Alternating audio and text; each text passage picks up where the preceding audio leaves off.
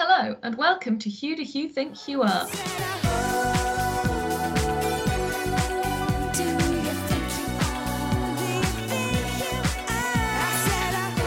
I'm Zoe, I'm Robin. and this week we watched The Lady and the Highwayman, 1989's made-for-TV movie. Made I don't made for TV or just like ended up on TV like what this feels like it was made for 1995 computers. It feels like I don't know. It doesn't really feel so much like a film as like some weird adventure game where you'd control the characters or something. The way it looks, you know? I was really surprised this up on IMDb, and the reviews were like, amazing film. I watched this when I was a kid and I was so excited to find a copy of it now as an adult. It's absolutely incredible. Every kid should watch it. It's such an amazing example of the genre. That is such a...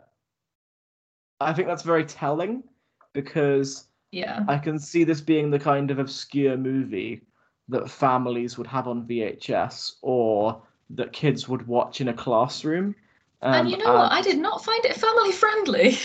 No, it's not. But I think that it's the kind of movie where you know how like families have those VHSs back in the day where it's just like, how did you come across this? Why do you have this on tape? What like bargain bucket did you find this in? And then later in life, people will ferociously try and remember what that is and think fondly of it for undeserved reasons. Yeah. That's the kind of vibe. While I was watching this film, I wrote down in all caps, "What the fuck?" Do you know which part of the film that was in reference to? I would like to guess it is the scene where Lord Drysdale steps on a dog until it dies. It was exactly that. Yes. It was the scene where he stamps on a dog repeatedly, and the camera is kind of from the dog's perspective. Yes. It's like this cartoon villain's foot. It was like really both dramatic and traumatic. It took me a moment to realize what was going on, because it just didn't feel like the film was going in that direction. I guess like even if there was a villain, it was like, he's a cartoon villain. He's so like cartoonishly evil that surely he couldn't actually do anything that bad. And then he, in swift succession, sexually assaults his wife and kills her dog. Would you like to hear my synopsis of this film? Yes, I would very much like to hear a synopsis of this film. Side note, this film came out in 1989, so it's the same age as Taylor Swift. Oh, wow. Okay, well, maybe Taylor Swift could write a song about this one. At the end of Cromwell's reign, we meet Lucius Vine, played by Hugh Grant, a royalist who loves the king so much the king gives him one of his special rings. Then we meet Panthea Vine, who's tricked into marrying a gross old man for reasons. He murders her dog and is in the process of assaulting her when her cousin, Lucius Vine, turns up, this time in disguise as sexy highwayman Silver Blade. He kills her husband. Panthea then goes to live at court with the reinstated king and queen, still longing for her cousin, Lucius Vine. There are some mean people who want her dead because she's hot, and so they also want her cousin, Lucius/Silverblade, dead because he's doing secret murders that he says is because the king wants him to, but also the king doesn't know that he's doing them. They make it look like Panthea and her cousin murdered Panthea's mean husband, and they would have got away with it if it weren't for that pesky ring, which comes back. Lucius manages to save Panthea, his cousin, from being executed. At the very last minute, the king pardons them. The end. Yeah, as Zoe delicately emphasized, the 1600s was a time when people be finding their cousins hot, and that's just the way it is. It's it was it was that's a lot. The movie is, firstly, there are just so many cousins. Like everyone's a cousin of everyone. Sure.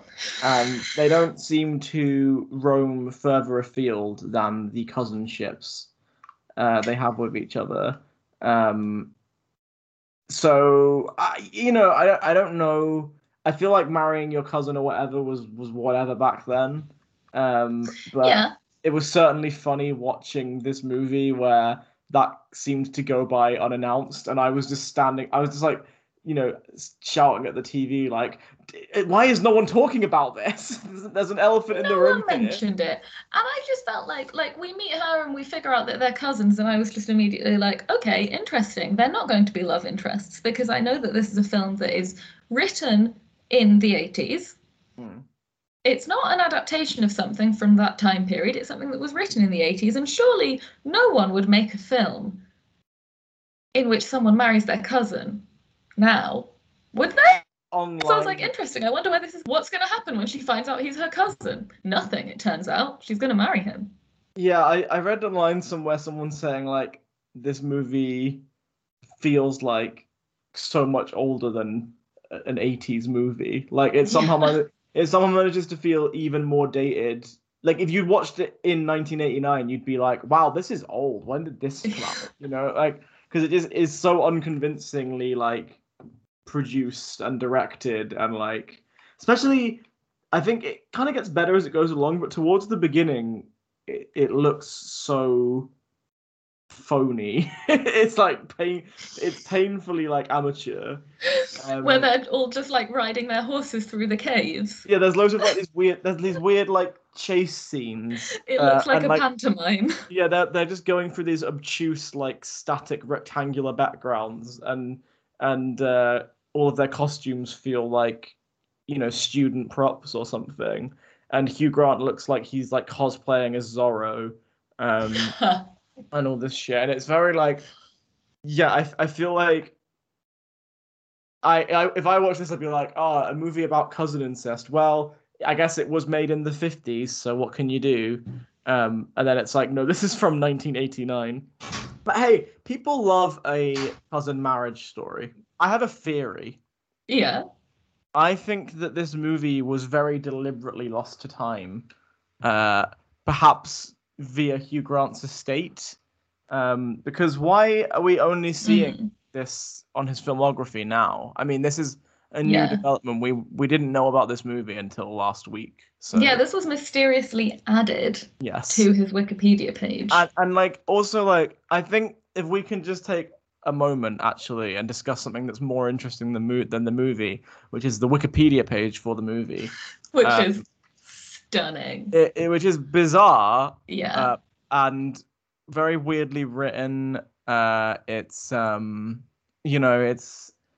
it's written as if someone was very enthusiastic about getting the movie some renown. It's like it was written by someone who really Yeah. loves the movie. Basically, the Wikipedia page is funny, is what I'm trying to say. It includes sentences such as the event will come back to haunt them both, and Yes. Lady Castlemaine is fit to be tied and swears to take revenge for the slight. Yeah, and also my favorite bit is at the end they're married and all as well. Yeah. Which I enjoy as like a perspective from the audience of like I was worried for a moment there about these cousins, but they're fine, so it's okay. As the hulking axeman is in mid-swing, an arrow from Lucius strikes his shoulder, causing his blow to miss Panthea's head. But Lucius and Panthea are surrounded. Escape is seemingly impossible. But meanwhile, in an amazing Deus Ex Machina, the plodding Rudolph, who can't wait Yes. till he is sure Lucius is dead, barges in before the king and demands to be declared the Duke of Manston Hall. I It's have to just, say, it's someone who is thrilled by the film. I would say that potentially it was written by John Howe. I don't know if you know that name. He is the director of I The do know. Lady and the Highwayman. um, Uh, no, yeah, I mean, I also don't think that I would contend that it's an amazing Due Machina, however you say that phrase, I because have no idea. I took a guess, and as I was saying it, I was Deus, I think worried. it's Deus. I think it's Deus Ex Machina. Is that what you said? That is what I said, but I don't know if that is correct. I I think don't that is know. correct. Listen, if anyone out there knows Latin, Yes, I'm gonna say it's Deus, but I think that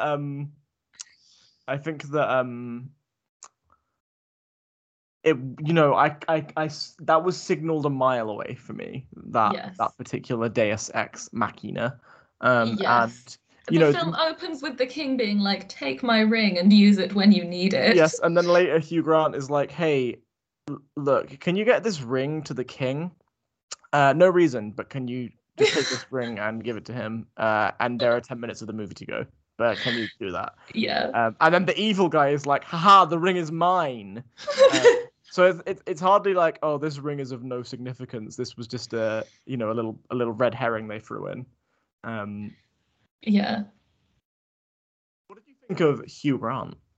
Um, Look, let's give him a little bit of a leeway here, because this was technically his second movie, I believe. was it? I mean, this is after Privileged. Well, here's the thing. And you can tell he's all grown up now. I don't know how much of a success The Princess Bride was when it came out. Mm.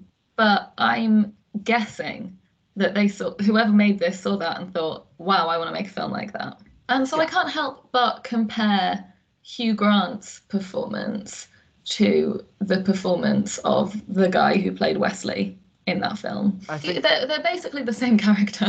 I also think that he's not, I don't know, it's not like he kind of a very weak, like when you look at the early roles that Hugh Grant had, he played I think he played 4 different lords across his first like 8 or 9 movies.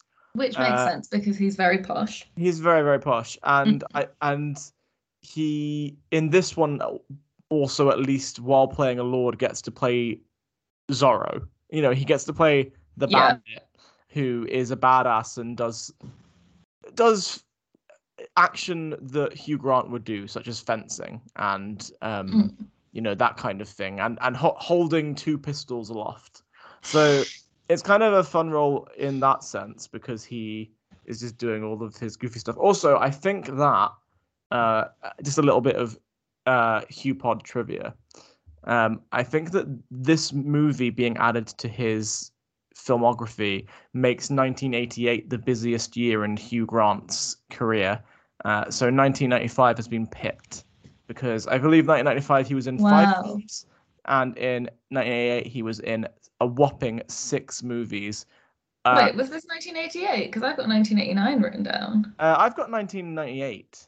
Oh yeah, that's on his Wikipedia filmography. But then if you click through to The Lady and the Highwayman, it says 1989. Well, the late 80s were clearly a boon for Hugh Grant's career. I guess I basically missed the late 80s. I traveled the wide, wide world and came back to this. This is like the mania of our internet's barely connecting with one another, and us having also very little to say about this TV movie. We are in the thick of it right now. Well, I mean, as I was saying, there are many parallels to The Princess Bride.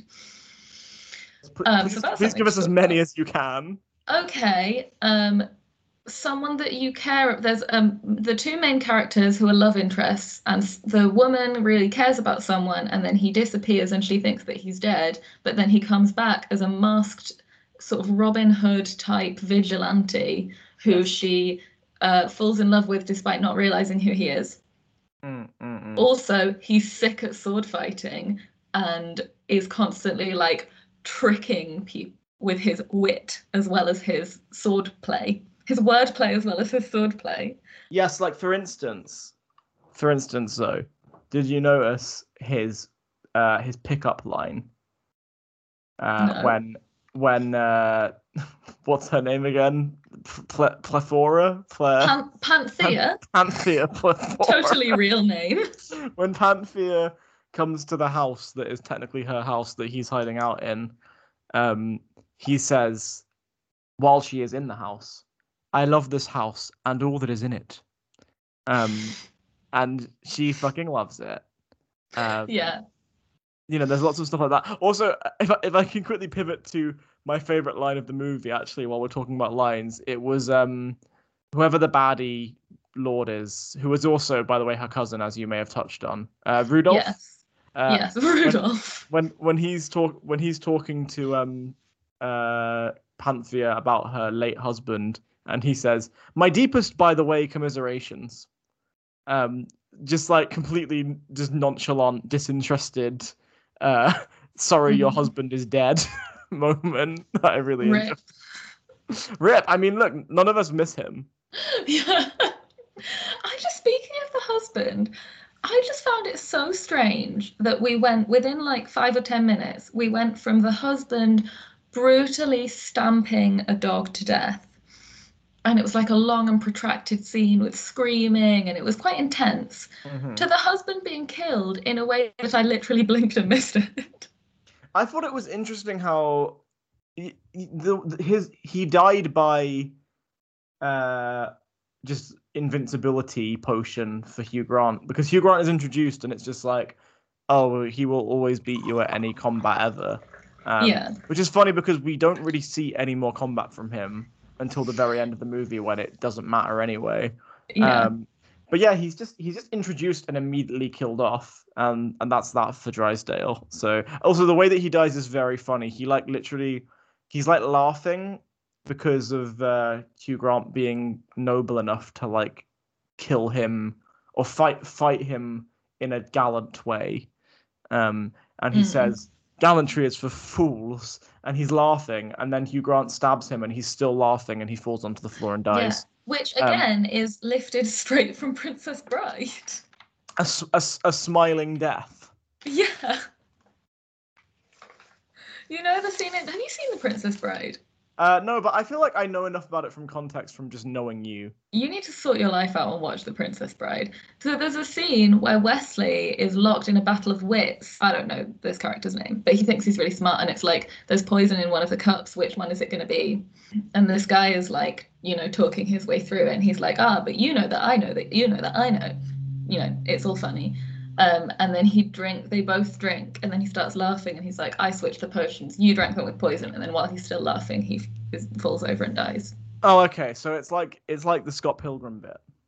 I don't know, because I've not seen Scott Pilgrim, and I never will. You are a nerd. You should surely have suffered Scott Pilgrim in its entirety. I hate Scott Pilgrim. Yeah, basically, there's a scene in that where he offers him the cup that doesn't have, the hemlock, the nerd equivalent of hemlock. It's like half and half coffee or some shit. And he takes away someone's. You know what? We don't need to talk about Scott Pilgrim.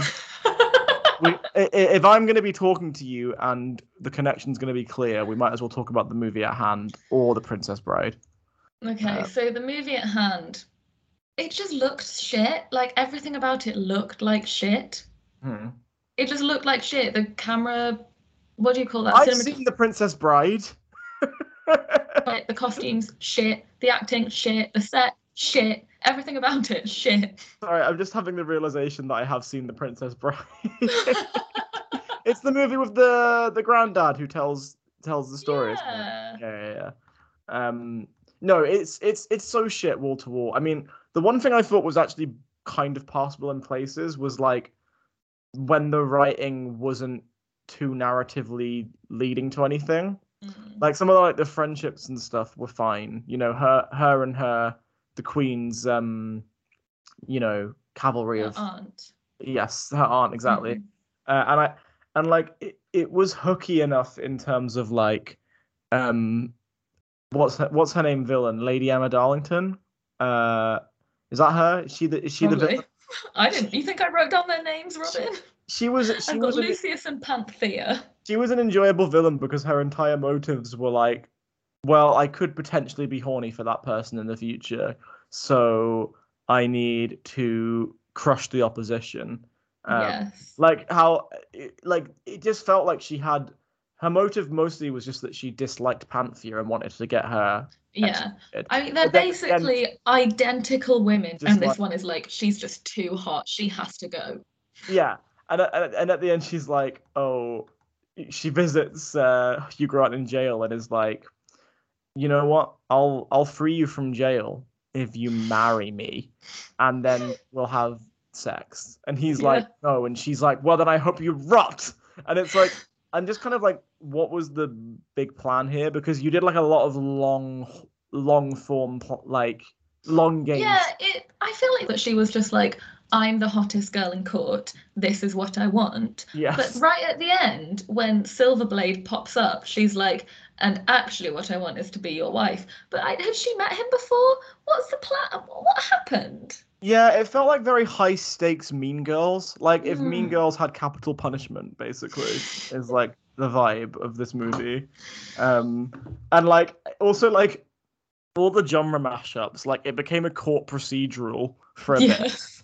And it was like such a weak procedural. And like Panthea, all the cliches, like she defended herself at trial. And was sentenced to death, and then he saved her at the last. Hugh Grant jumped in to save her. Lots of cliched beats. I would wager this might have been one of John Hughes' first and only movies. Oh yeah. No, he has directed a lot of films. I feel like, is it John Hoff? John Hoff, sure, why not? And this was actually his like 30th movie. Oh wow. Yeah, he's done loads. He directed a lot of old school adaptations of Marvel comics, such as the Avengers, apparently. So Legend. That's fun. Or maybe that's not a Marvel thing. Maybe that just has the same name. How confusing. So gotta talk about something though. Can we talk about Hugh Grant's hair? Yeah, it was very interesting, wasn't it? It reminded me of my hair. No. But a bit more mullety. Your hair's much better than that. But the way I really enjoyed the way it fell down below his ears onto his neck. But then the front of it, there was just something going on that I didn't really understand. And also he had a little goatee, kind of, or like the maybe the beginnings of a goatee. I didn't even notice that. He had like a little like. Oh my god! What's it called when it's just the bit that's below, like a soul patch? Oh, a soul patch. Yes, that's what I'm thinking of. He had like a little. Wow, that's horrific. Yeah, it was horrific, but it was like a look that was like, yeah, you could be someone's cousin. You could be that cousin that like someone doesn't talk to that much. Yeah. I just felt like a lot of the dialogue was so poor and the acting was so poor. Like, did you notice that the first few scenes had a voiceover and then that just trailed away? I don't remember that, but I am happy about that because we love that. Well, we all know your now well documented distaste for voiceovers in Hugh Grant movies, but I'm guessing this one wasn't done by Hugh Grant, so it's fine. No, it wasn't, and I also think it was actually necessary to have the voiceover. So you'd like cut to a scene and the voiceover would be like, Panthea and her aunt move to court in order to pursue a new life without her husband. Yes. And you'd be like I'd be like, thank God someone's told me this, because I just wouldn't know from any other context clues. I also really enjoyed the idea that the movie's like, so Panthea, like, so you might be wondering what she's been up to since her husband's died. Well, she's still at it. She's still royal. She's still popular, and also like. Still hot, she's still popular, but you know what? She's not a bitch about it. As the Wikipedia very deftly describes it, her entire role in court is just to not draw attention to the fact that the king has a mistress. Yes. With such amazing lines as in the Wikipedia, what is it? That there's something where it's like they tell her not to look at her or something, and I was like, indeed. But yeah, there was some strange directorial decisions for sure. The music was blaringly loud, like genuinely hard to listen to at points. There was far too much horse riding. There were flashbacks at one point. No, you see, I watched this film a couple of days ago, and everything that you're saying feels brand new to me. This movie is the most recent thing I have in my head. But it looks like it was made to be like it has the look of an educational movie. I didn't understand that the king has a mistress. I believe that it's her mistress or it's someone's. She is a mistress of renown. Right. And is that Lady Castlemaine? I don't fucking who knows. I know that they're all ladies and lords, and then you've got the Silver Blade and his friends. You've got the sort of royal policeman. Like they get to arrest people, but I'm not really sure what they do really. Because he's like he arrests her, and he's also the persecutor. I don't know. I've got fucking nothing. Nothing, so this is... Well, should we just move on to Who's the Boss? Because, let's face it, this is going to be difficult for Dad to edit. Yeah, fuck it. Sorry, everyone. This week was a bust. You're still cutting out for me a lot, so I'm having to piece things together. I'm going to put this above Florence Foster Jenkins and Bitter Moon and The Bengali Night, I think. And Night Train to Venice. Okay. And Death to 2020. Okay. Yeah, there you go. Yeah.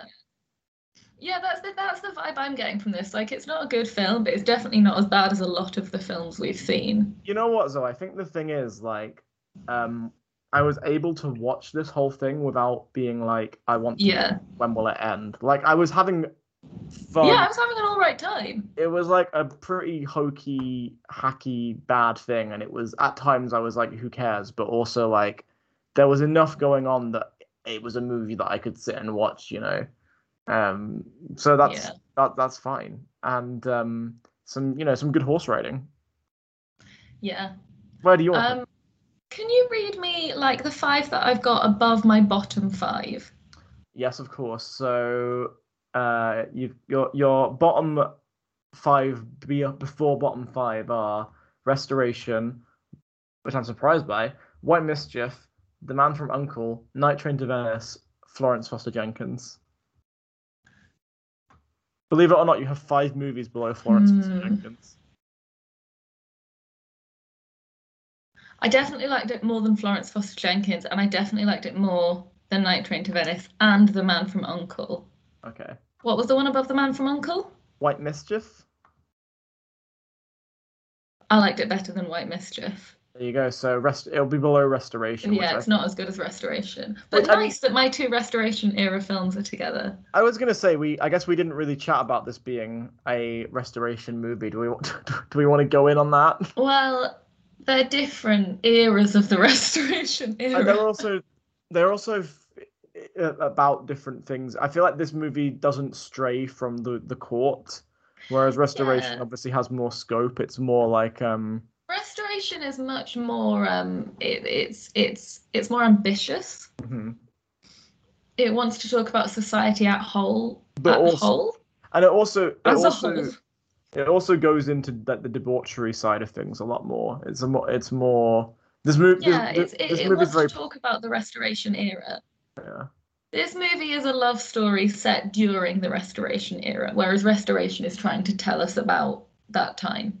Two movies that suggest to me that romance in the Restoration era was not a good thing, though, because in this movie you marry your cousin who you've met once because he saved you from your a prior marriage. Yes. On the side of the road, and Restoration, you exploit a person with mental health issues and marry her.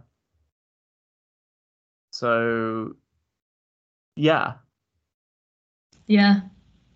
So moving forward and looking at Who's Next, what have you got in store for us? I believe it's my choice. Not that there is a huge amount to choose from now.